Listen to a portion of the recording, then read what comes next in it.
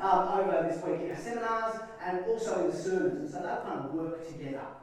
And this morning, late this morning, we're looking at the King of the Kingdom. That's what we're going to be thinking about in this first session. Kick us off for the whole 4 days. The King of the Kingdom. I want to say to you that the most important thing about Christianity, if you are a Christian and want to be a Christian, if you're not sure if you're a Christian and want to be really getting that clear for yourself, the most important thing about being a Christian is what God has done for you and how you respond to God. The most important thing in life, the most important thing is what God has done for you and how you respond to God. Your response to God is the most important thing because God is the most important thing, of course. So we'll learn, even this week, we'll learn biblical history and theology.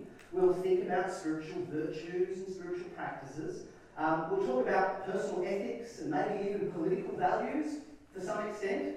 We'll learn about ministry skills and cast ministry vision. But first of all, and so we're doing it first of all as a part of this conference, the question is, who is God?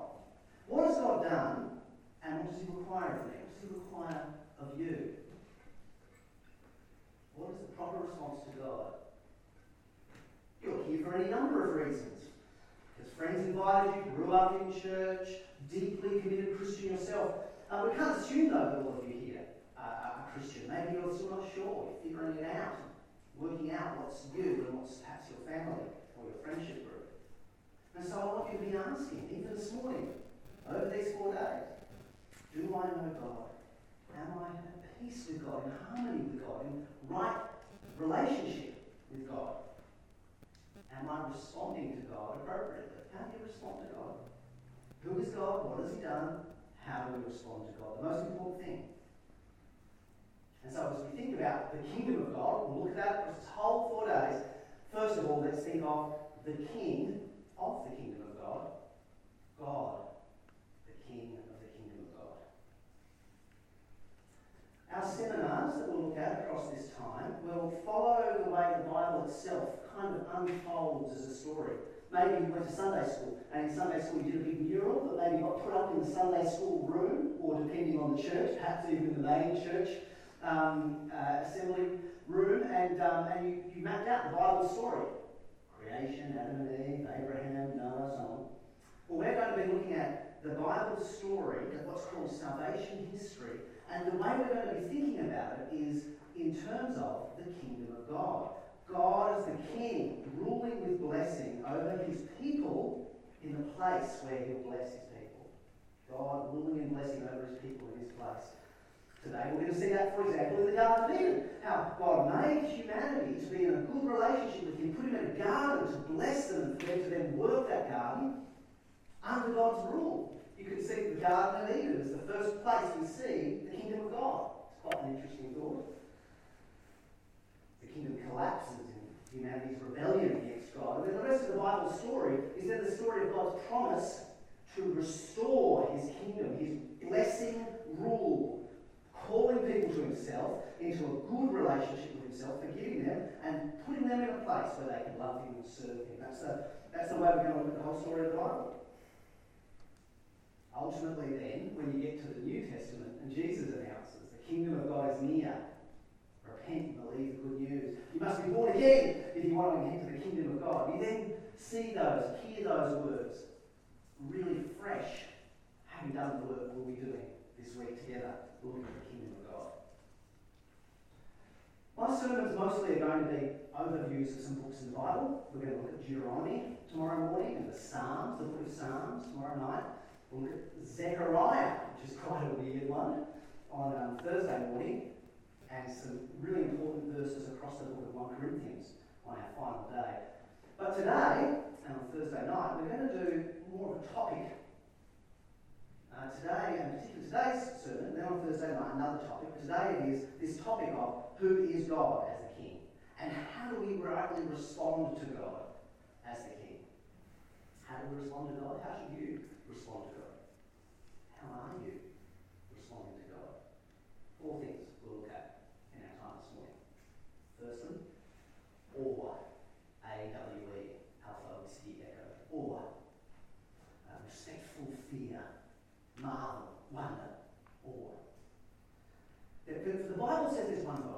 true and living God, the creator of heavens and earth, everything that's seen and unseen, every throne, every power, every ruler, every authority, every dominion, every spirit, every person, every angel, every ghost, every animal. The one who was before everything else was, who created everything out of nothing, who holds everything together, who created space and time and being and life, who is the basis from everything else. Good, true, right, and beautiful. Having your Bible with you on your phone, Bible app, or paper Bible will help you across this week and including this morning. Let's have a look at 1 Timothy chapter 6 together. It was read for us by Sarah. Let's read those powerful verses again. 1 Timothy chapter 6.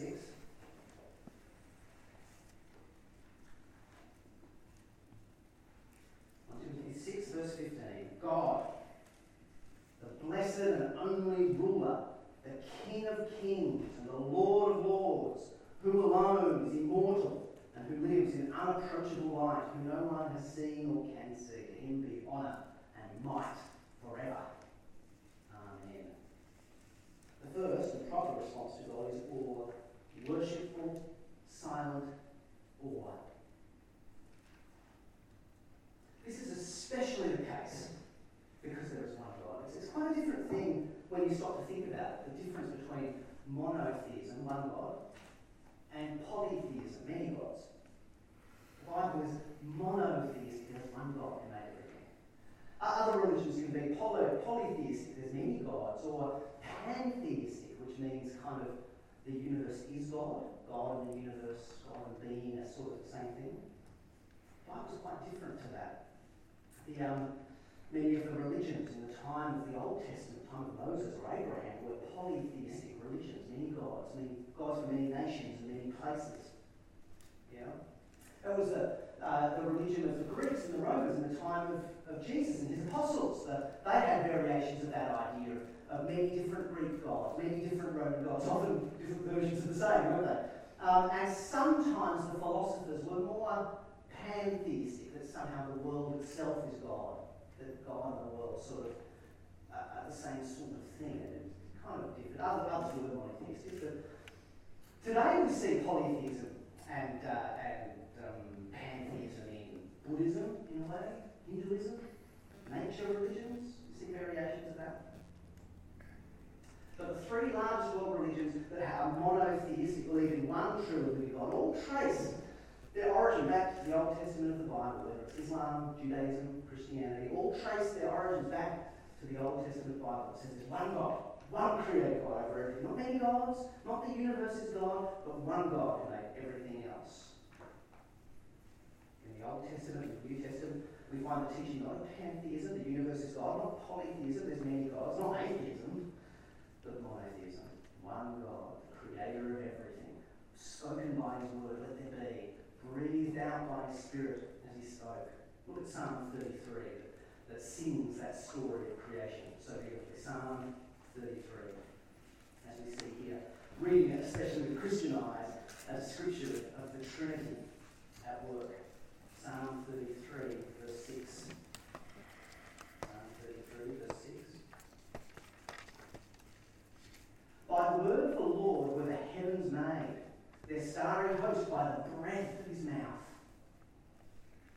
God breathed out as he spoke out, as he said, let there be. And God, speaker, word, breath, called all that is into existence. Verse 9, he spoke and it came to be, he commanded and it stood firm.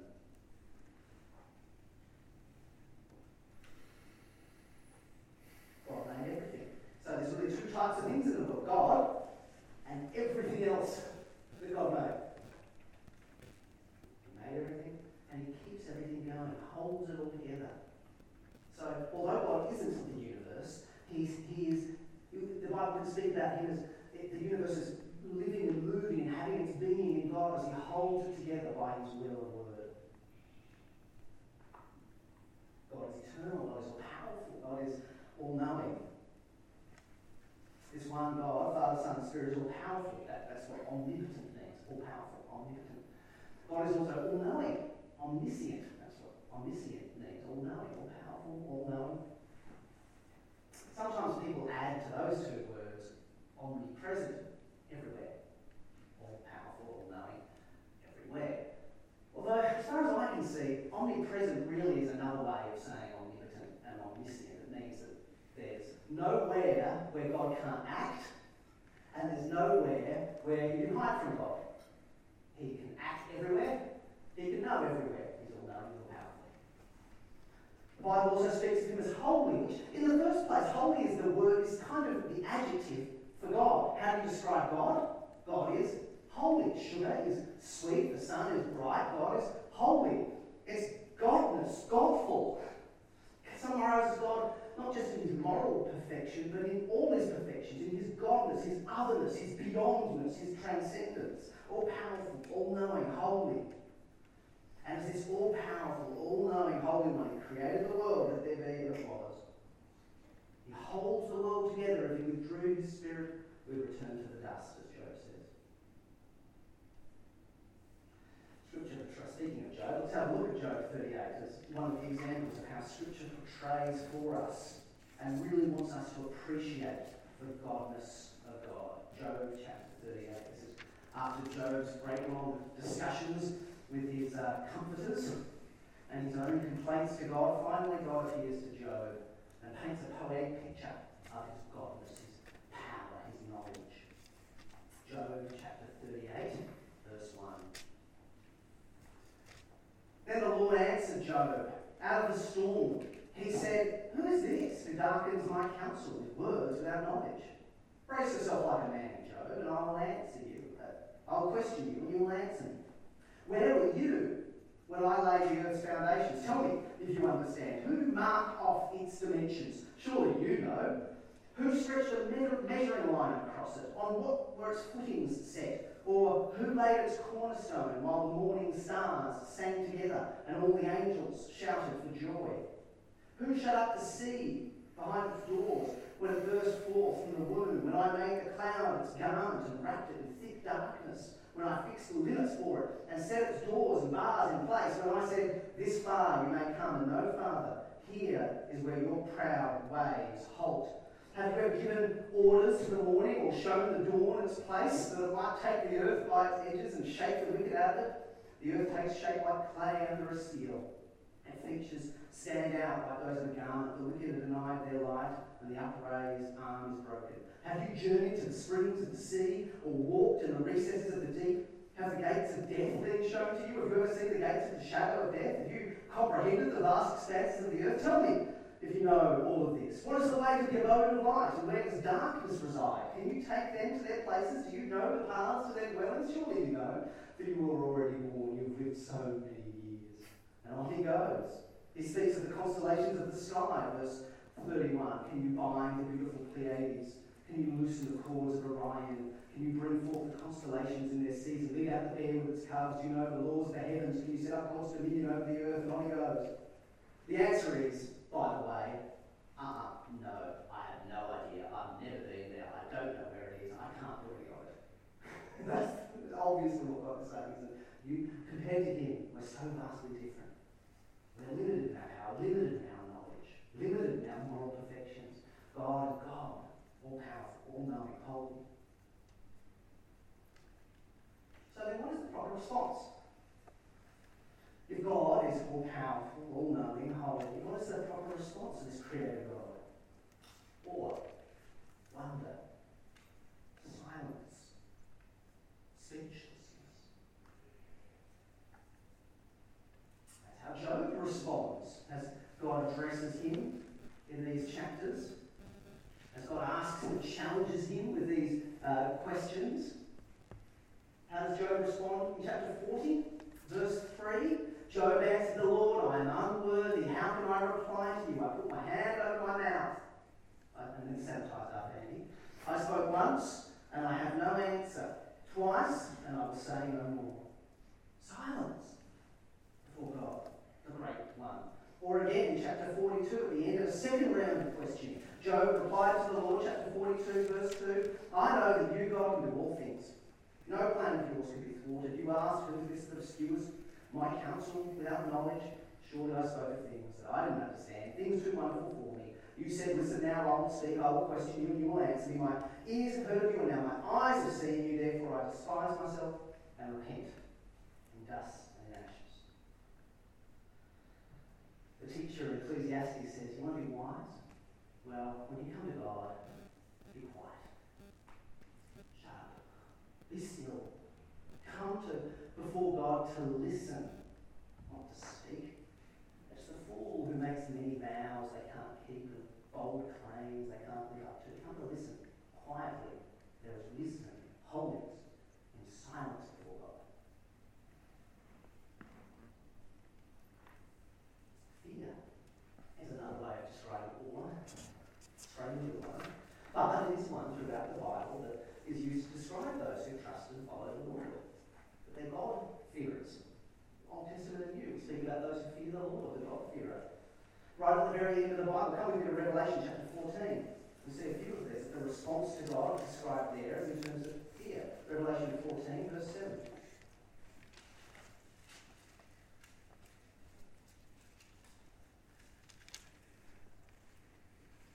Great angel flying in midair. That we're told in verse 6, proclaiming a gospel, the eternal gospel to all who live on the earth, to every tribe and language and people. And then in verse 7, this angel says in a loud voice, fear God, give him glory, because the hour of his judgment has come. Worship him who made the heavens, the earth, the sea, the springs of water.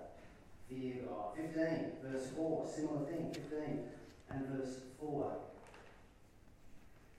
Who will not fear you, O Lord, and bring glory to your name?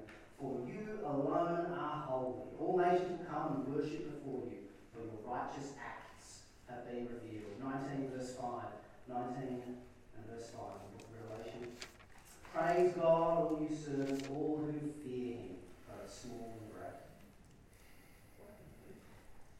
Fear the Lord. It's not, we mustn't think only in terms of frightened, trembling, much less like terrified intimidation, or as if God is a monster bullying us. That's not the idea. God is good, but a proper response to God's greatness, his greatness and his goodness, his godness, is a right kind of awe, of fear. It's a reasonable reaction to see God as mighty, and he isn't weak before him. You ever read the Narnia books, Lion, the Witch and the Wardrobe, Silverchair, The Magician's Nephew? They're old children's fantasy books. Throughout there, there's a character, the Christ character, the lion named Aslan, is repeatedly described in those stories as not tame, but good. Not safe, but good. And that captures that idea well. God is immense. And even if he's no threat to me because he's loving and gracious, there is a right kind of proper regard. Fear the Lord. So let me ask you, each one of you, do you fear God? Do you hold him in high regard and awe? It's bizarre to be really flippant and casual about God. It's reckless, it's outrageous to be blasphemous and defiant to God. Yes, God is personal. We see this in the Psalms. God is personal, and he comes to us in intimacy in our personhood. And so through our doubts and our struggles and the tumult of being in us, God understands this, as he does with Job. Although he challenges Job, he also says Job spoke what was right of him. He understands something of that struggle, as we see in the Psalms as well. And yet, although it's complicated, nevertheless, it remains the fact that we ought to stand in silent, worshipful awe of our Creator. That's right. How about you? How do you regard God? Second, obedience. God is the ground of all that is holy and good and true and just. And so when God speaks to us, we should listen in humble awe and then do what he says. Obey him diligently, wholeheartedly. You see, God is not just someone who says good things and he happens to say things that happen to be good and happens to say things that happen to be accurate. It's more than that. Because God is the creator of everything. God was there before anything is. God is being from which everything else comes. God is goodness himself. God isn't just true, he is truth itself. God isn't just and right, fair, he is justice and righteousness himself. He is the place from which all the rivers of goodness and righteousness and truth and being and knowledge and action flow. Even in God's very being, remember God is Trinity, God the Father, God the Son, God the Spirit. God the Father, Son and Spirit, as funny as it might be to say it, deal with one another in all truth, in all faithfulness, in all justice and righteousness. Father and Son, Father and Spirit, Spirit and Son.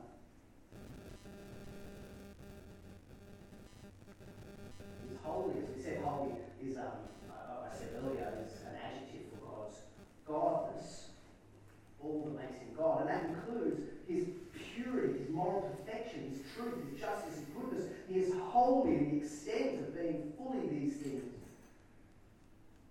Come across with 1 John, a little letter in the New Testament, 1 John, and see the ways in which God is described there. Sometimes it's God the Son, Jesus Christ, who is in view. But 1 John chapter 1, and we'll follow through this, some verses in this book to see how God is described for us. 1 John chapter 1, verse 5. This is the message we have heard from him and declare to you. God is light. In him there is no darkness at all. 1 John chapter 1, verse 9. If we confess our sins, he is faithful and just and will forgive our sins and purify us from all unrighteousness. Great verse, isn't it? 2 verse 1. 1 John chapter 2, verse 1. My dear children, I write to you so that you will not sin. But if anybody does sin, we have one who speaks to the Father in our defence, Jesus Christ, the righteous one. 2 verse 20. 1 John chapter 2, 20. But you have an anointing from the Holy One, and you will know the truth. Verse 29. If you know that he is righteous, you know that everyone who does what is right has been born of him. 3 verse 3. Everyone who has this hope in him purifies himself just as he is pure. Verse 5. But as you know that he appeared so that he may take away sins, and in him is no sin. Verse 7. Dear children, do not let anyone lead you astray. He who does what is righteous, just as he is righteous. God speaks to us about himself, his will and his purposes, by his word, through his Spirit. He speaks in words written down to us in the Scriptures. And so God still is speaking to us. We're reading the Bible together this morning, and God is talking to us now through his word that he spoke by his Spirit, and he still speaks now. God has acted to save, and then speaks about what the meaning and proper response to his works of salvation are, how we should respond.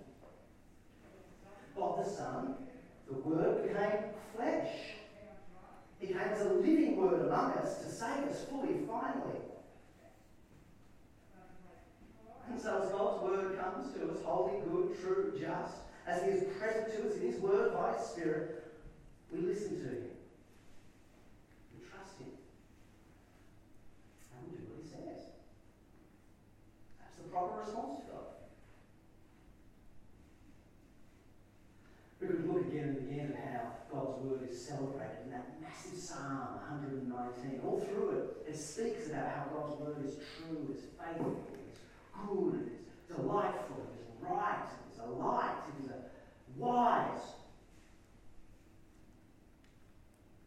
And so, as the psalmist rattles off at great length the goodness and the delight he has in God's good, true, right, faithful, sure word, he says, I obey it. I treasure it. Come back to Psalm 119. And we'll just have a look at the very opening of it. I mean, it goes on forever. It's got a little psalm section for every letter of the Hebrew alphabet. But just look how it begins, because it begins pretty much how it continues for all the pages that it goes on. Psalm 119, verse 1, Aleph. Blessed are they whose ways are blameless, who walk according to the law of the Lord. Blessed are they who keep his statutes and seek him with all their heart. They do nothing wrong, they walk in his ways. You've laid down precepts that are to be fully obeyed. Oh, that my ways were steadfast in obeying your decrees. Then I would be put to shame when I consider all your commands. I praise you with an upright heart. As I learn your righteous laws, I obey your decrees. Do not utterly forsake me. How can a young man keep his ways pure? Beth? By living according to your word. I seek you with all my heart. Do not let me stray from your commands. I've hidden your word in my heart that I might not sin against you. Praise be to you, O Lord. Teach me your decrees. With my lips I recount all the laws that come from your mouth. I rejoice in following your statutes as one rejoices in great riches. I meditate on your precepts and consider your ways and delight in your decrees. I will not neglect your word. You get the feeling? It's not just slavish obedience, is it? It's not a terrified, meek, okay, if you say so, so yes, sir, sorry, sir. It's not that kind of thing, is it? It's not obeying in order to somehow earn love, to be good enough to be saved, but it is the obeying as a good, right, wonderful, perfectly fitting response to God, who is good, true, just, and holy. It's conforming myself to truth, to goodness, to rightness. Obedience can be described as love in the scriptures. And it's more love than simply obedience, but one great expression of love is obedience. And so Deuteronomy we'll see tomorrow. Hear, O Israel, we're told. The Lord our God, the Lord is one. We should love the Lord God with your heart, with your mind, with your soul, with your strength. Obey his laws, dwell upon his laws, speak of his laws. Moses goes on to say in Deuteronomy chapter 6. Now we don't go on thinking, we don't stop thinking, questioning, probing. Even that experience can be doubting. What does that mean? Is that true? That's hard to. That experience of the person of faith includes that struggle as we strive to understand and make sense of God's word. That's certainly the case. You don't throw your brain out when you become a Christian. You don't shut your conscience down when you become a Christian. You don't somehow ignore your experience when you become a Christian.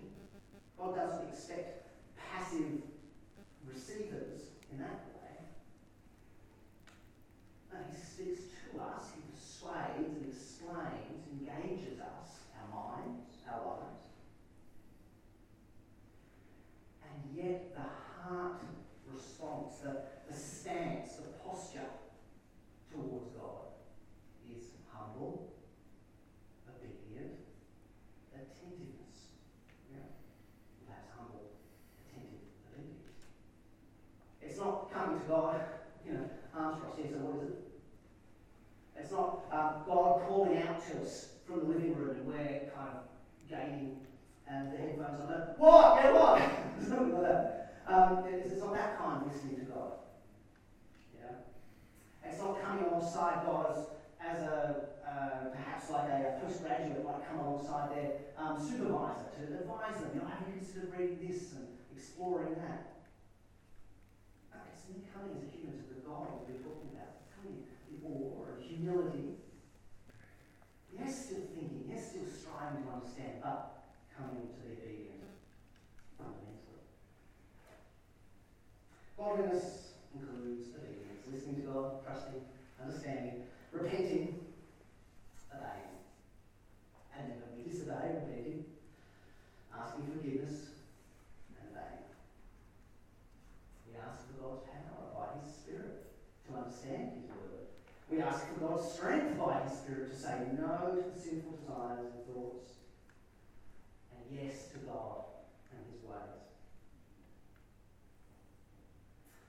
This becomes hard at the points where there is a challenge or a test of our obedience.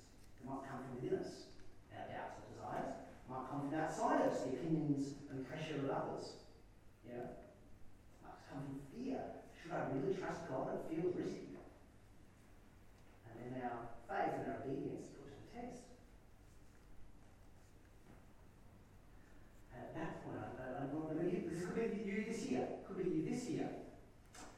that come your way, through friends, through family, through your own experiences, through what you hear from your YouTube or what you encounter in a friendship circle, in struggles and hardships. And what does it mean now to be a Christian after all this has hit me, knocked me over? And in that, I want to listen to God. I want to urge you to listen, keep trusting God, keep listening to God, keep striving to obey God as you struggle. Whether God speaks about alcohol, drugs and partying, about your sex life,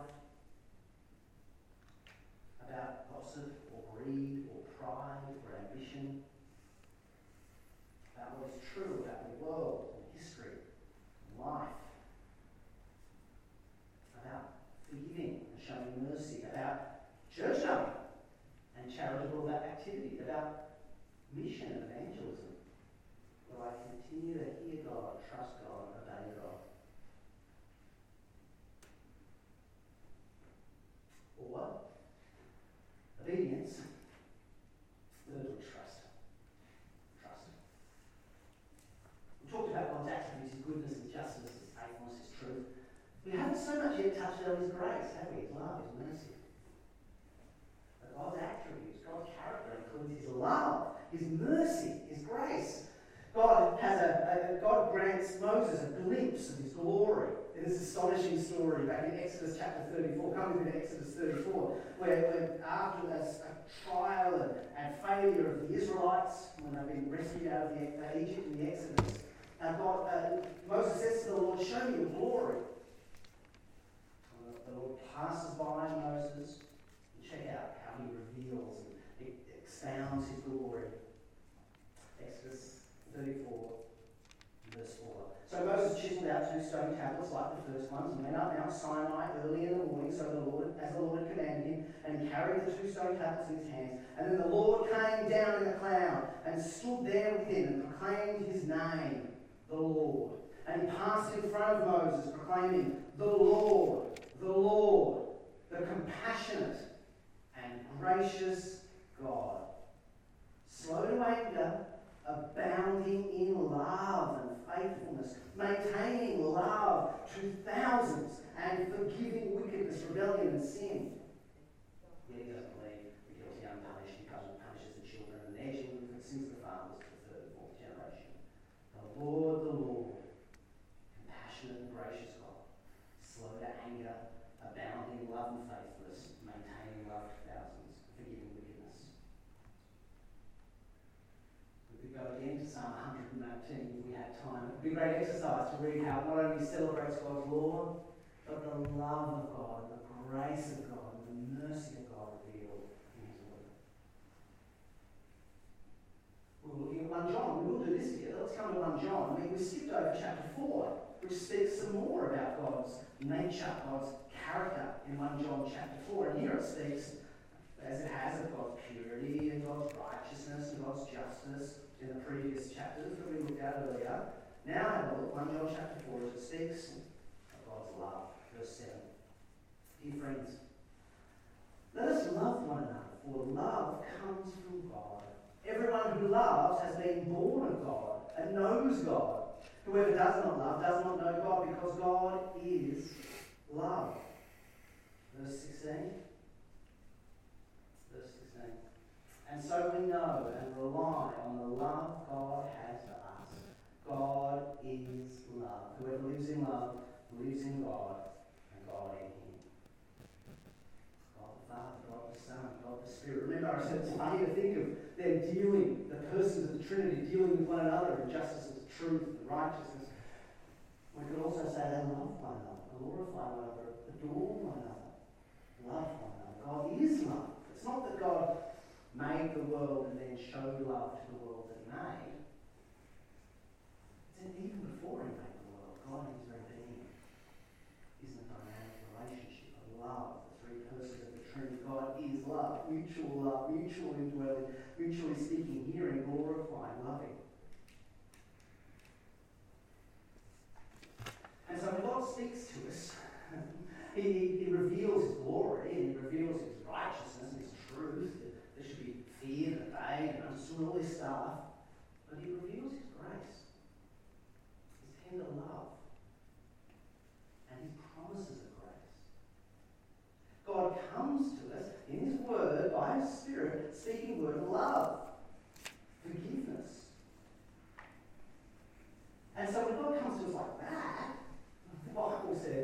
The proper response is joyful, thankful, hopeful, relieved, faith, trust.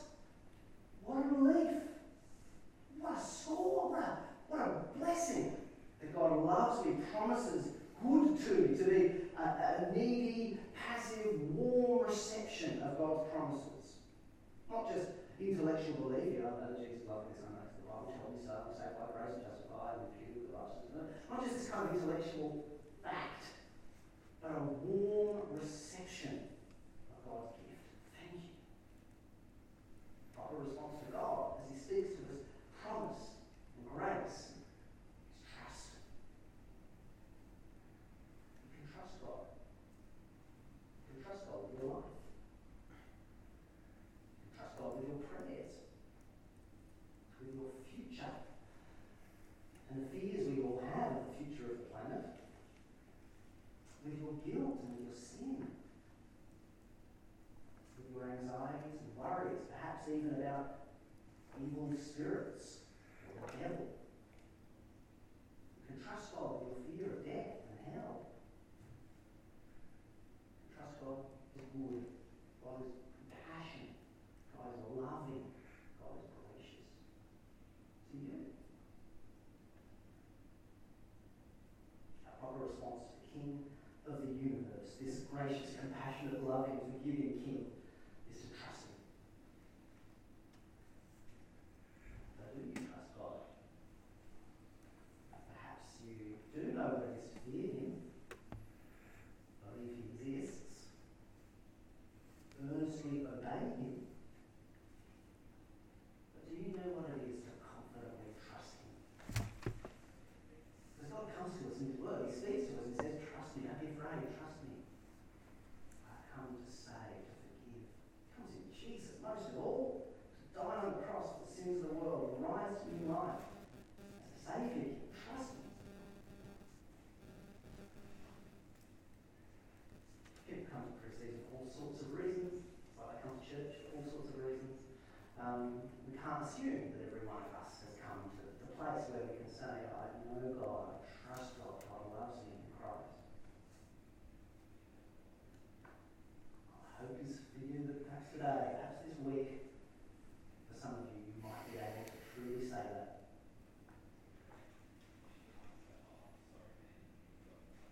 And so as you stand in awe of God and humbly obey Him and trust His promises to you, is it any wonder that also, finally, the right response to God is adoration, praise and worship. Adoration. We're going to look at the Psalms tomorrow night, and it's an overview of them, and it's wonderful that in the middle of the Bible we have a songbook. There's laws, and there's history, and there's prophecies, and there's songs. Now, many of these are lament and crying out for help and warning and even lamenting sin. And yet even those ones, some of those really famous laments like Psalm 22, Psalm 51, end in praise. And then there are others that just praise wall to wall. At the great point of salvation in the Old Testament, the redemption, the Exodus, Moses out of Egypt. The Exodus takes place and then Moses and Miriam sing songs of praise. The prophets, when they come to the end of all their denunciation of sin and warnings of the judgment of God, then when they come to speak of God's rescue, they climax often with praise. The great Christmas section of Isaiah 6 to 11 finishes in chapter 12 with a song of praise. The famous suffering servant passage in Isaiah 53, we like sheep have gone astray, each of us turned to his own way, but the Lord has laid on him the iniquity of us all. Then is followed up in chapter 54 by praise. The book of Revelation, full of fearful visions, but also glorious promises of God's rescue. And again we find throughout this book, chapter 5, chapter 7, chapter 14, chapter 15, chapter 19, songs of praise. God is glorious, yes. God is holy. God is good. God is loving. God is all of this for you.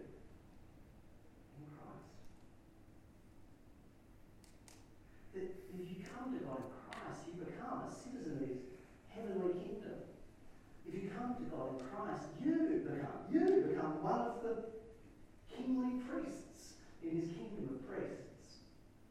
You, as you come to God in Christ, become an adopted son or daughter of God. An adopted son or daughter of God. A co-heir with Christ. So that Jesus is not ashamed to call you brother, sister in this kingdom. So, come to him, trust in him, follow his ways, treasure him. And as his kingly priests, his priestly kings, his adopted sons and daughters, his co-heirs of his Son, the Lord Jesus, as citizens of the heavenly kingdom, rejoice, appreciate it, delight, thrill in it, ponder it, you know? I mean, we want you to learn a lot this week. We've planned for some really great learning to happen. So that you can come away each day going, I hadn't thought that before, I've seen something in a new way. We've got a plan for that. There's a bit of work to do.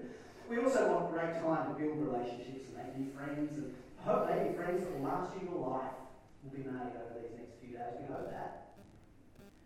We're also going to ask you to join us and link arms with us in the work of sharing the message of Jesus with UTAS students and other young adults in Tasmania. We want you to come with us in the work of mission. Yeah.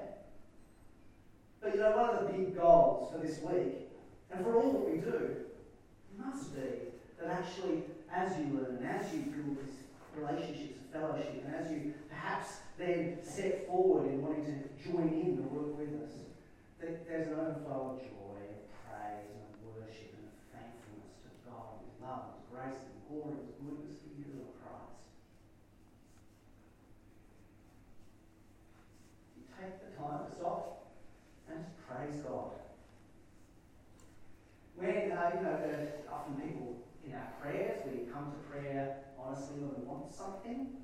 You know, a lot of prayer goes down in exam study week, often. But actually to build in a spiritual way, a spiritual devotion that actually gives thanks to God and praises God all the time. It's not only right, it's actually good for you too. It's good for you to walk in the world that God has made and to appreciate His gifts. Notice His glory reflected back at you. Read the word He speaks to you and recognise it not simply as words and laws, but also an unveiling of the glory of God. It's good for you. It's fitting to God. It's good for you to build in a spiritual way of life. Gives thanks to God, glorifies God. One of the ways people talk about teaching prayer, maybe you've heard this, is by using the acronym ACTS. Have you heard this one? ACTS. Where the A stands for adoration. And then you have confession, thanksgiving, and then S, supplication, asking. But notice two of those. Adoration first, and thanksgiving. Sometimes we drop those out unless we're praying in church and it just feels right to add in a little bit of ceremony, or we thank the Lord because they are great sort of stuff. But in our personal prayers, we often leave it out. I want to encourage you to bring it back in. Yes, in church. Yes, in your singing. But also in your everyday life, to be someone who, yes, confesses to God, and yes, asks of God, but also adores God, praises God for who He is, and thanks God for what He gives. With a sermon like this that ends in praise, in doxology, and in praising, often the preacher ends with quoting hymns, right? That's a good way to put a button on a praise sermon. So I was trying to think what would be a nice little hymn to put a button on it.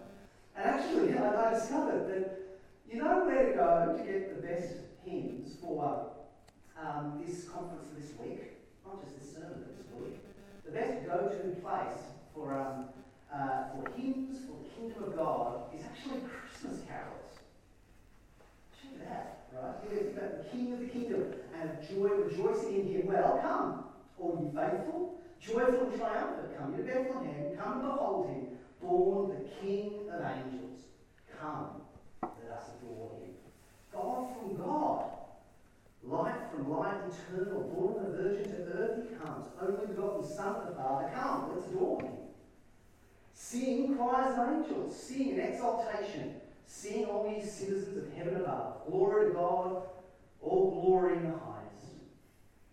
poor, joy to the world. The Lord is come. Let earth receive her King. Let every heart prepare him room. Joy on the earth. The Saviour reigns. Let men their songs employ. While fields, floods, rocks, hills and plains repeat the sound of joy. No more let sin and sorrows grow, nor thorns infest the ground. He comes to make his blessings flow, far as the curse is found. He rules the world with truth and grace, and makes the nations prove the glory of his righteousness and the wonders of his love. It's cool, isn't it? Christmas in, not July, but Christmas in February. And the kingdom of God is a great way to actually return those Christmas carols. And actually, I reckon, as you go through the seminars this week, some of those themes, some of the biblical theology, the Bible storyline these hymns give us, this is totally in line for the next few days. I think we might have the words with Hark the Angels popping up on the screen. Is that right? Maybe not the words, we definitely have the video. We definitely have the video. But we can sing, would you good like the words? Would you guys ever like to have a go at standing and singing Hark the Herald Angels sing together? Finish off that time? You up for it? I'm up for it. If you're singing with a mask, if you feel awkward, you can stand towards the doors or something. Let's give it a go. Stand up.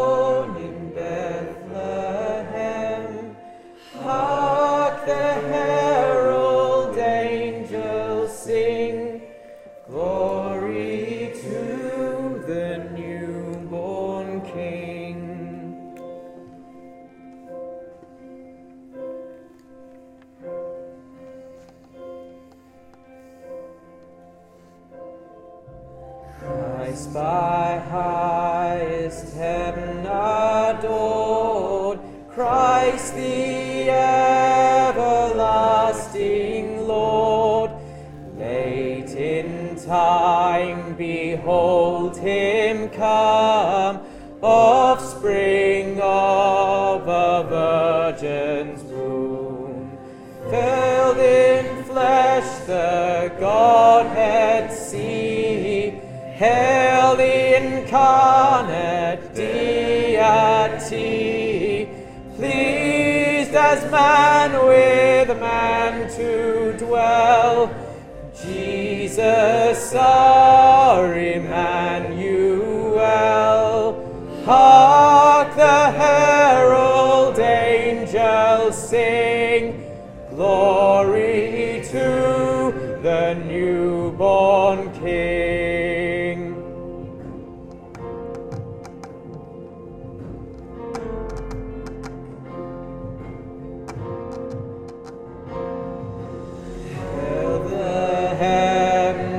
Prince of Peace, hail the Son of Righteousness, light and life to all he brings, risen with healing in his wings. While he lays his glory by, born that man no more may die, born to raise the sons of earth, born to give them second birth. Hark the herald angels sing, glory to the newborn